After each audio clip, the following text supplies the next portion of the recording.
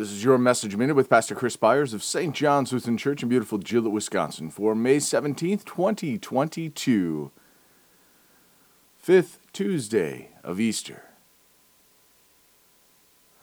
Fear not, little flock, for it is your Father's good pleasure to give you the kingdom.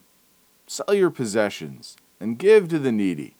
Provide yourselves with money bags that do not grow old, with a treasure in the heavens that does not fail, where no thief approaches and no moth destroys. For where your treasure is, there will your heart be also. Luke 12, verses 32 through 34.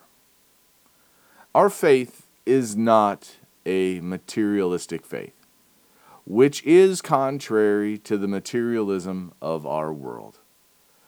The adage, "The one with the most toys wins," resonates in many hearts, but we can also see how it robs so many of the joy that our Lord desires for us to have, as many become caught up in their possessions.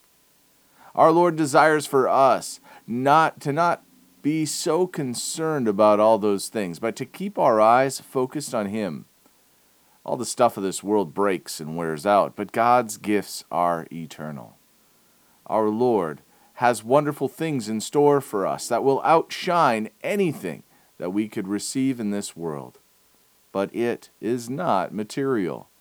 The finest metals, the clearest gems, and the most beautiful things of this life are worthless in the kingdom of our Lord. To stand in the glory of the Father and to be free is the greatest gift of them all. Place your treasure there and be satisfied. Pray with me.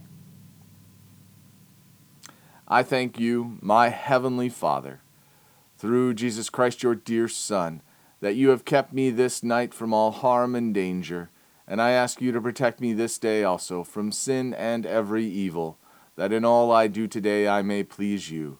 For into your hands I commend myself, my body and soul, and all that is mine. Let your holy angel watch over me, that the wicked foe have no power over me. Amen.